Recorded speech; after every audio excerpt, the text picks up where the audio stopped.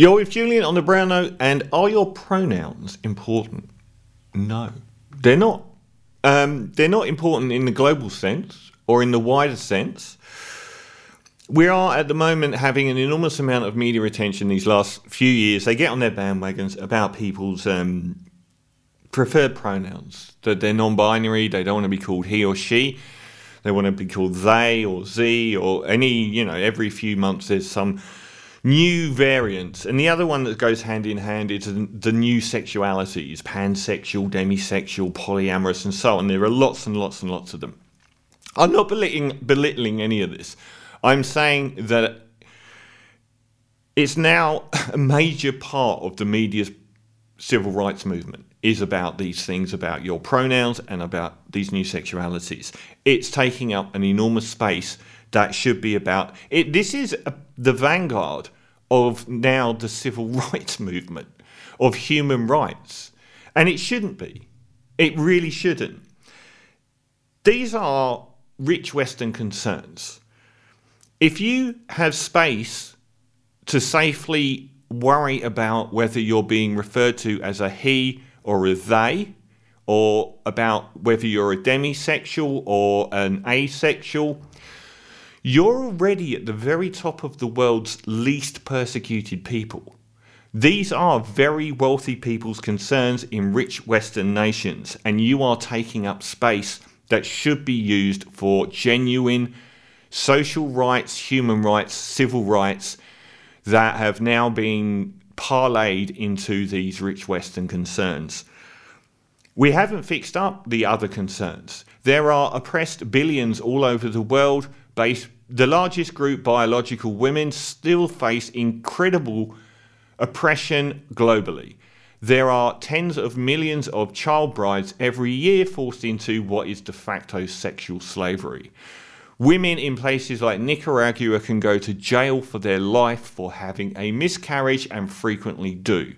There are lots of rights in the world, refugees fleeing racial persecution or religious persecution all over the world. These are human rights abuses and these are social issues, and you are taking up their space in the media with things that, I'm sorry, are not anywhere near on the scale of importance. We have gays facing death all over the planet. Whether you are demisexual or not isn't the same thing. So why are we giving so much media attention and focus? Every time a minor celebrity now wants to get a bit of airtime, they announce that they're either non-binary or some sexuality that they've recently heard of. And they might not be lying, but it's not as important as these other issues that are happening globally. Concentrate on real problems. The difference between all of these issues, such as being non-binary or being demisexual or being polyamorous and being gay, lesbian or trans, is you were never murdered for what you are. You were never beaten by police truncheons. You were never made illegal just for existing. You did not have to fight on the barricades for decades just to be legally allowed to be with the person that you want to. These are not your troubles. You're not the same thing. And it seems like they're acting like it is. It isn't. Being gay can still get you killed in parts of the world. And you're in a Western nation where these other people before you have fought genuine, possibly fatal persecution for decades. And it's not the same thing. These are, I'm sorry, they're very personal to you, but they're almost like vanity projects. They don't equate to the level of oppression that anything like the black civil rights movement or the gays in the 1970s who were fighting for legal rights that any other human being would have, or not to be murdered. It's not the same thing. You've always been actually really cool. Everyone's always kind of liked you. That, kids at school want to be you. They don't want to be straight and boring anymore. I mean, my theory about gender and sexuality is this anyway. It's like the globe. And it's like the North Pole. If you're right on the start of the North Pole, you're 100% straight or 100% that gender. If you're on the South Pole, you're 100% gay and 100% the opposite gender you were born with. And really no one lives on the poles. They live somewhere in between.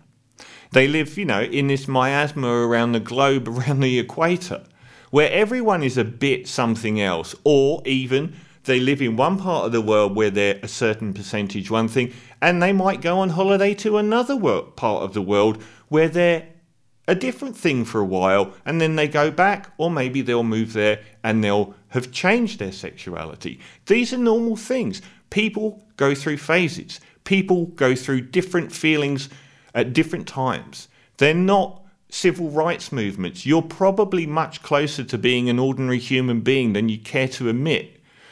Everyone lives on this globe where there's sexualities all the way around, and some people stay in the same spot their whole lives. Some people go on holiday for a few weeks to somewhere else, and some people move entirely. It's normal. I think most people, if they were open about it, would have these problems. And I don't deny that you have an interesting conversation starter to give an open window to people to be more open about these things. But what you aren't is a civil rights movement. And you're taking up space for a civil rights movement.